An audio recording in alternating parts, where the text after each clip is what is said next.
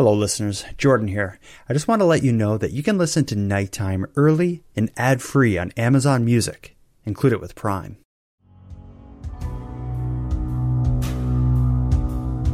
You are tuned to the Nighttime Podcast, focused on the fringe of Canada.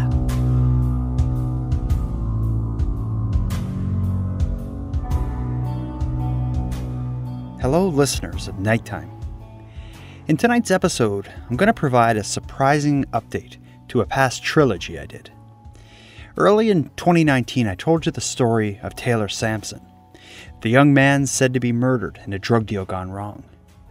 In that series, we heard about the investigative discoveries that would cast suspicions on a local medical student named William Sandison, and the further discoveries that would lead to Sandison being tried and convicted for the murder of Taylor Sampson. This piece of reporting from Global News will provide you with a reminder of where the story was at the time that series was released.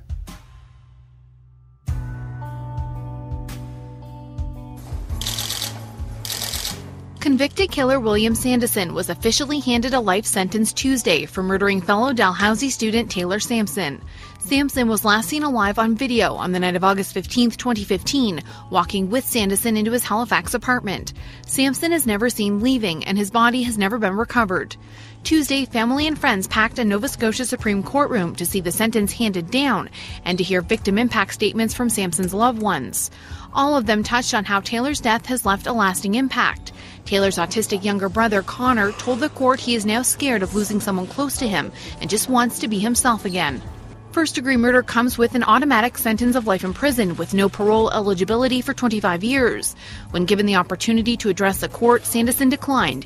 He has already filed a notice to appeal the conviction. Even with Sandison behind bars, many questions linger for Taylor's family and friends, especially where his remains are. Will's family can go see him in prison if they wanted to, and we don't even have any sort of place for Taylor, and I think that beyond anything, Linda and Connor deserve that. It's absolutely unspeakable. I mean, people in history would go through battlefields to bring back soldiers, and the fact that Will knows where Taylor is in detail what happened and still won't be able to give us that final peace of mind.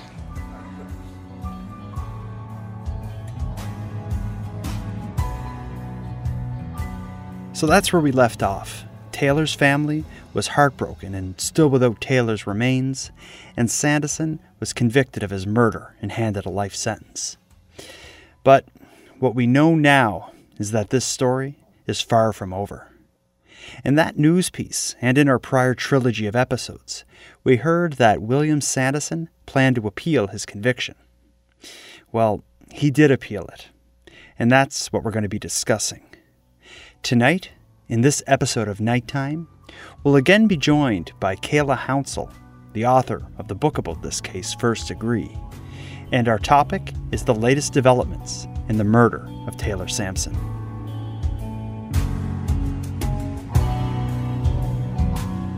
Kayla, I'm thinking over the last few days, a lot of comments and requests for, copies of your books. How has your week been since, this announcement? There's been a renewed interest for sure, I would say. I mean, I've been pretty fortunate that there's been a sustained interest over the past couple of years since my book First Degree was released in this case, I would say. But definitely a renewed interest. And I think that's because, maybe people who were thinking about reading it or had been planning to read it but just didn't have a chance to get to it yet now realize that it's even more complex than they thought. And so people are trying to understand it. It's still widely available on Amazon, Chapters, Indigo, all of the places you would buy books. Really, it's not quite as easy to get in bookstores as it was a couple of years ago. It is still available in bookstores across Canada, but I've noticed that most of them only have one copy or two, so would just suggest to ask for it if you can't find it, or maybe even the bookstore would order it in if that's how you choose to buy your books. And if you'll just indulge me for a moment, we all know that our local bookstores, small businesses have been particularly hard hit by the COVID-19 pandemic. So if you are local in Halifax, I've been encouraging people to go to some of those places. I know that the Bookmark on Spring Garden Road has some copies. The Dartmouth Book Exchange has some used copies. And Open Book Coffee, which is this great little coffee shop attached to my publisher, Nimbus Publishing on Strawberry Hill Street, they have lots of copies, and they actually have some signed copies, which is always nice if you're looking for a gift. Good. Well, great advice. And I also saw you giving some signed copies away on, I think on Twitter or something from your account. But I guess that's not a regular thing.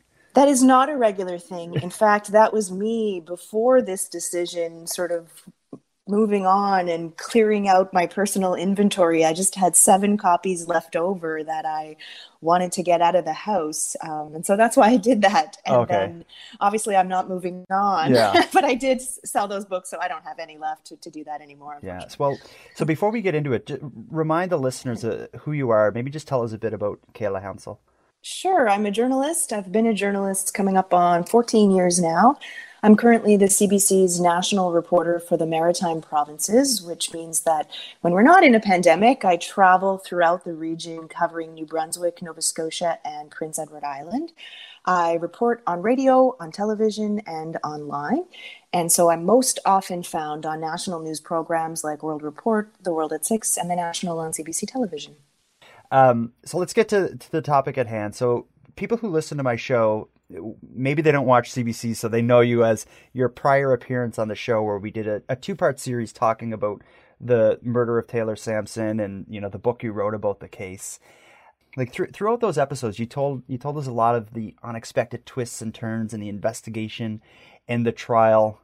But there's been something really big and, at least to me, unexpected just recently. So let's start with that. So with after his conviction, William Sanderson didn't really give up his legal fight. He had an appeal that was going through the courts that there was just recently a decision on. So maybe tell us a bit about, after William Sanderson was convicted, what was his main argument for his appeal, and what grounds did he have for this appeal? So if you could just kind of set up, what the debate was going into this.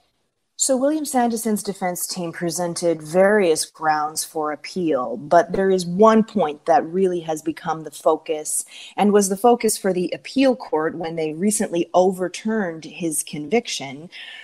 They said that they really just needed to focus on this one issue in order to determine whether there should be a new trial. In fact, in that it might be unwise to discuss the other issues that Sanderson's defense team had been presenting, because they might well become issues during the new trial. So this all has to do with a private investigator that William Sanderson's defense team hired. Some people might remember back in August of 2015 when this happened, there were 2 witnesses. They were William Sanderson's friends. They were across the hall from him on the night of August 15th when Taylor Sampson was last seen. And they're shown on surveillance video peering into William Sanderson's apartment that night. So the police thought that they might have seen something and interviewed them at that time, but they said that they saw nothing at all. And they maintained that story for a long time, more than a year. It was 14 months. And at that time, their names showed up on Crown witness list. So the defense by now had hired a private investigation firm to help them build their case, which is very common in a situation like this. And this private investigator was told to go and find these guys and lean on them, see what they might say under pressure on the stand. And he did, and by now they were ready to talk. They had been living in fear. That's why they didn't share their stories the first time around when police tried to talk to them. And they had dramatically changed their stories. And they told this private investigator named Bruce Webb that when they looked into William Sanderson's apartment that night, they saw a man slumped over on a chair at a kitchen table in Sanderson's apartment. They didn't know Taylor Sampson, so they couldn't identify him as such. But they said there was a man who had been bleeding from his head. There was blood, money, and drugs all over the place. And William Sanderson was running around in a panic. Now, this led Bruce Webb, this private investigator, to form the opinion in his own mind that William Sanderson was probably guilty. Now, remember, he's on Sanderson's team. He's supposed to be working for him. But he worried that the police weren't doing enough to investigate this case. He knew some police officers. So he not only encouraged these 2 to go to the police with their news stories, but in one case went so far as to facilitate a new interview with police. Both young men went on to speak with the police again, now having dramatically changed their stories, and they went on to become the trial's star witnesses. This, of course, was a big problem for the defense because they're just learning how all this information came to be in the midst of the trial when these two have already begun testifying in front of the jury. So they decide that they want to ask for a mistrial. They want to start all over. They say there's no way they can proceed with William Sanderson having a fair trial under these circumstances, which were shocking and chaotic, and in the words of one of the defense lawyers, threw the whole trial out of whack. But at that time, the trial judge decided that that was not the appropriate remedy, and he declined to have a mistrial. Wow. So the trial proceeded on. He was ultimately convicted, and I'm sure it was no surprise when his appeal was presented and Sanderson was going to pursue this. I'm sure you were kind of involved in a lot of conversations with people as the appeal was being presented. Like, did the average person seem to think he had much of a chance of winning this appeal? Like, it came as a surprise to me. I think it was a surprise to a lot of people, and I think you kind of honed in on when you say the average person. So perhaps the average person may not be as familiar with the points of law, or maybe just not paying as close attention to the people who were really involved with the case closely. I know that the people who sat in that hearing in the courtroom for 2 days were probably not as surprised as the average person. I unfortunately wasn't able to be there. I had planned to be there, and then I got stuck in Newfoundland in a state of emergency covering what became known as Snowmageddon. So everything was grounded, and I wasn't able to get back to Halifax. So that was pretty unfortunate and disappointing for me. But as you say, I did speak with a lot of people who were in that courtroom, and it was very evident that the appeal court judges, there are 3 of them, had concerns about this particular point in the law. So it was not surprising to me. Considering all the options that the appeal judges would have had, tell me about their decision and maybe what factors led to their decision, if that's, because I assume you've read the decision yourself. I have read the decision. It's a 40-page decision. And basically, the appeal court judges felt that the trial court judge made a mistake when he didn't grant that mistrial that the defense lawyers were asking for, again, all surrounding this issue with the private investigator. At the time, the trial court said that this was an infringement on William Sanderson's right to a fair trial, but that it wasn't significant because it didn't have to do with the material evidence in the case. So remember, this is not about the witnesses themselves, the evidence that they presented, their testimony. It has nothing to do with that. It's about how their evidence and their testimony came to be, and involving that private investigator switching sides and helping the police. So the trial judge felt that that was unfortunate for the defense, but that the appropriate remedy would be to take a break in the trial, give the defense time to deal with that, and the opportunity to recall the witnesses if they chose. They felt that that was not appropriate, and they didn't do that because they worried that it would signal to the jury somehow that there was a problem, that something had gone wrong, that could be misinterpreted, that they would not have the ability to explain, and they worried that could cause further problems. But the appeal court judges say that the trial court judge kind of missed the point in the law a little bit there, and it isn't just about the evidence, but it's about William Sanderson's ability to make full answer and defense, to fully defend himself against the allegations before him, and that he couldn't do that if he didn't have all of the information, which he didn't.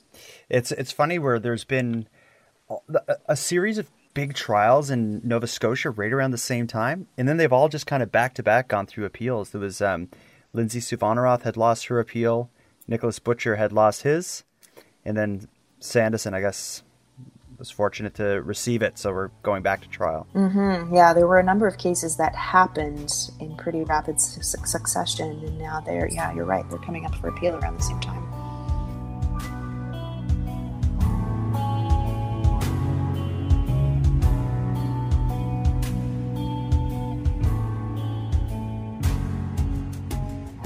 And now, with this particular issue, with the private investigator kind of changing teams almost, maybe, like, how will that affect a retrial? Like, I'm assuming this will just be a brand new debate before the new judge as to whether they can allow this new information. Like, what will be different?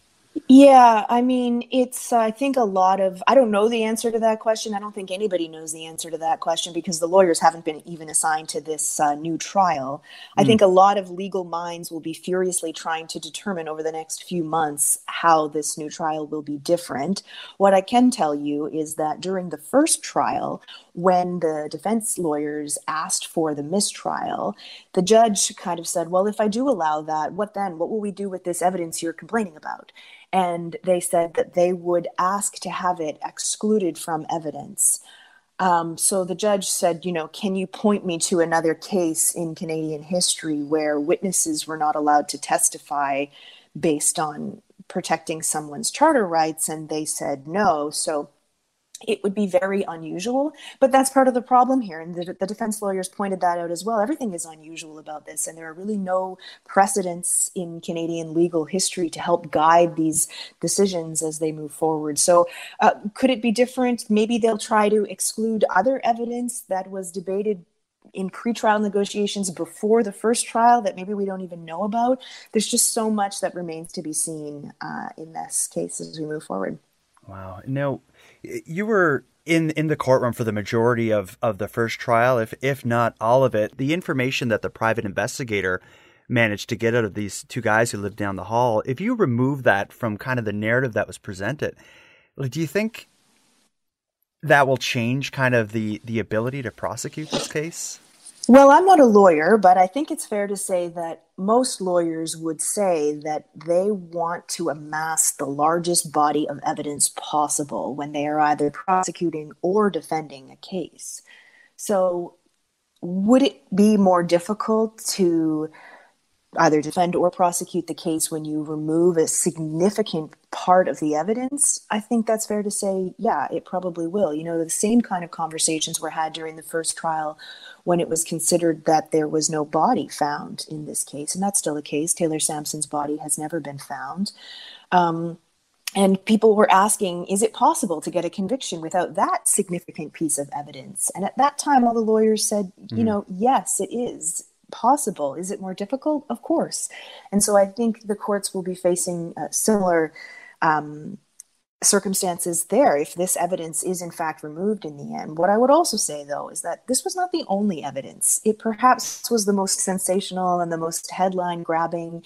But there is a significant body of evidence. You know, William Sanderson is seen on surveillance video with Taylor Sampson the night that he disappeared, entering William Sanderson's apartment. Taylor Sampson's DNA was found on William Sanderson's car, all over his apartment, as well as on a number of items found on Sanderson's family farm in the Truro area. So the court will be considering all of that as well. Interesting. Now, throughout writing your book, you became close with Taylor's family. I've seen you photographed with his mom, and I know you know Connor, who appeared on the show as well. During all your time with them, was there much discussion about the prospects of his appeal? Like, was that something that even came to light in your meetings with them? Like, when I heard this news, my first thought went to the idea of them having to go through a new trial. And I'm just wondering if that was something that maybe they expected that you've talked about before, or was that something that ever came up?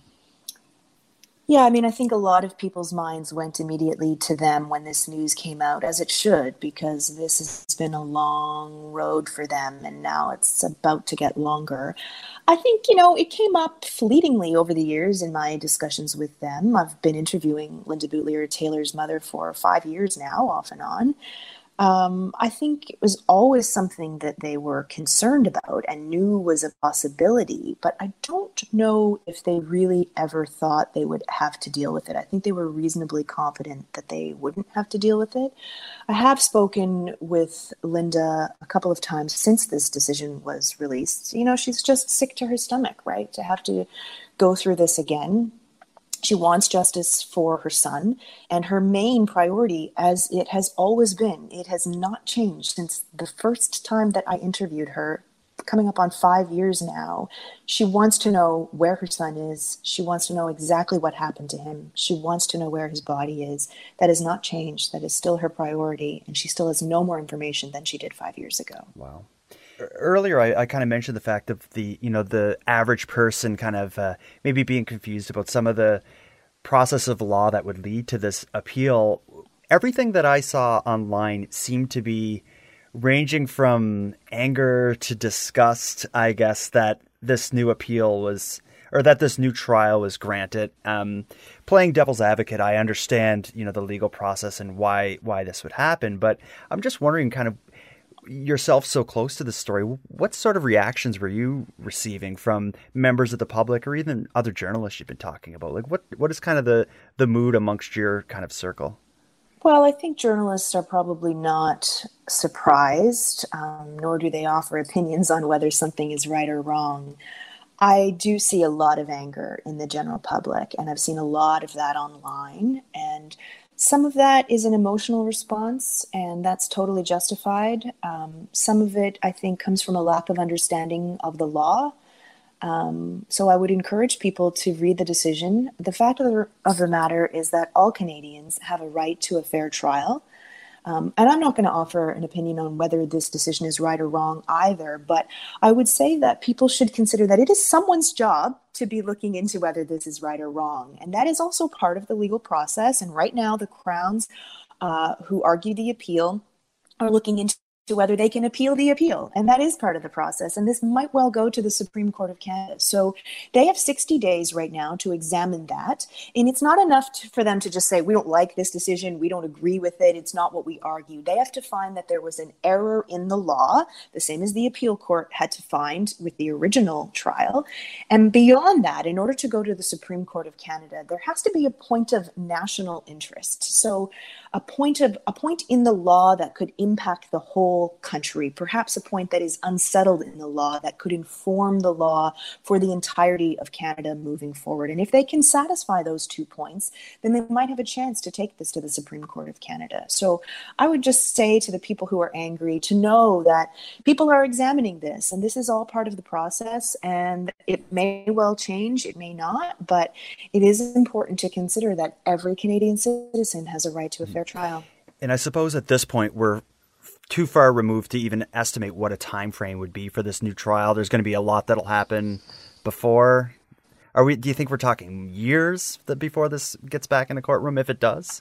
Possibly. I mean, there's so much to consider here. William Sandison made his first court appearance since this decision was released this week. He doesn't even have a lawyer yet. It won't be the same lawyers defending him.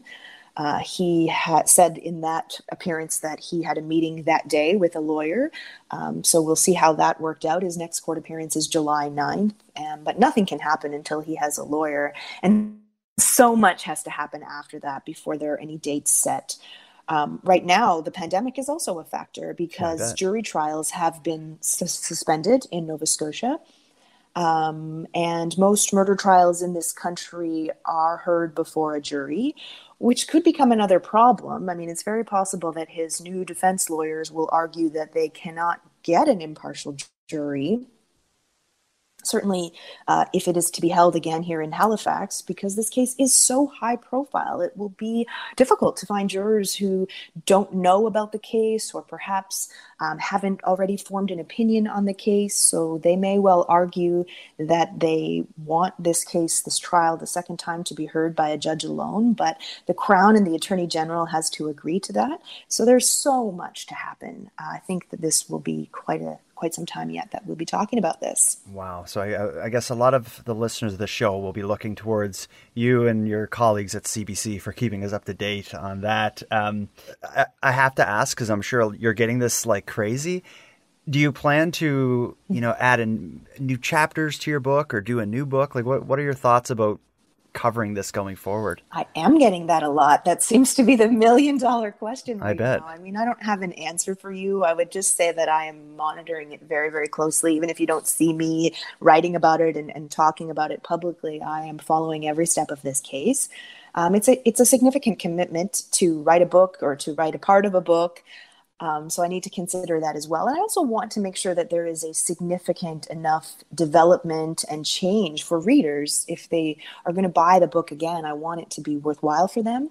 I also feel a tremendous responsibility, though, to have an updated, accurate record of what has happened in this case, and I take that very seriously as well.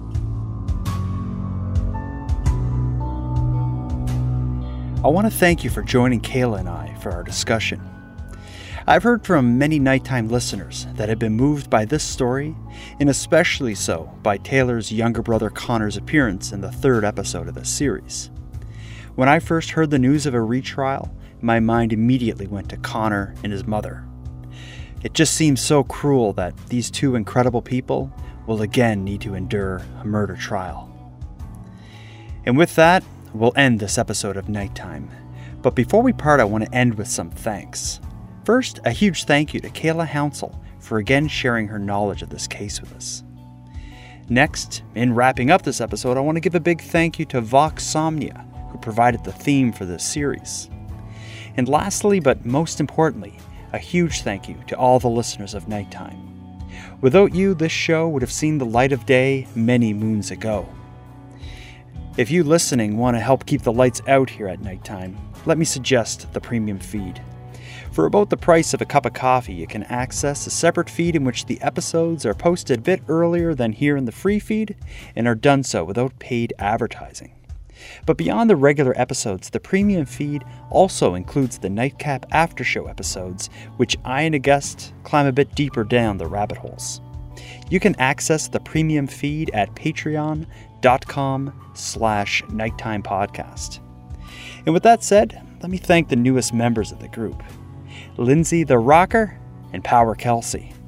Thank you for your generous support. And for anyone else out there who'd like to support the show but can't help financially, you can give me a big hand by telling your friends about me and leaving a positive review on Apple Podcasts or whichever equivalent you're using. If you want to stay up to date with my activities on or off the show, follow me on Facebook, Twitter, and Instagram. I use the handle @NighttimePod.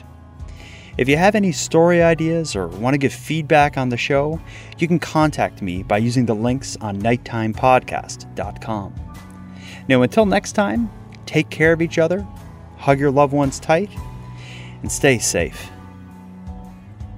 The Nighttime Podcast is written, hosted, and produced by Jordan Bonaparte. Copyright Jordan Bonaparte. While you wait for the next episode of Nighttime, let me recommend a podcast to check out. Our past guest, Steve Vernon, told me about a show that he and Miss Vernon had been enjoying called Southern Fried True Crime. I gave it a listen, and I see why they dig it so much.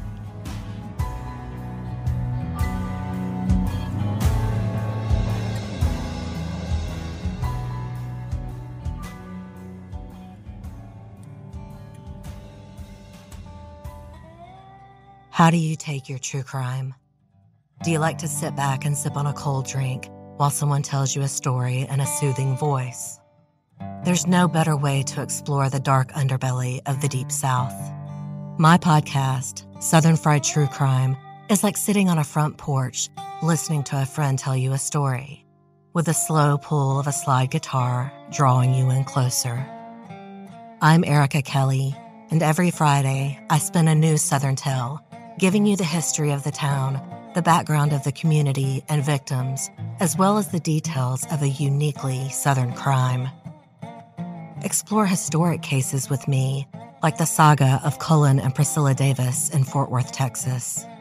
It's the perfect example of money and power trumping justice in the South. Or contemporary cases like the death of Andrew Lewis, a young man shot in the back of the head.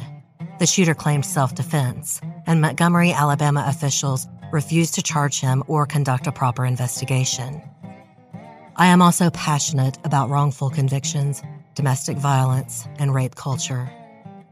Southern Fried True Crime pulls no punches, breaking down the good old boy system. I shoot straight about how racism, elitism, and political connections affect justice in the South. Southern charm is attempted, but I can promise you some Southern sass. So pull up a chair and subscribe if you're interested. I'd love to have you.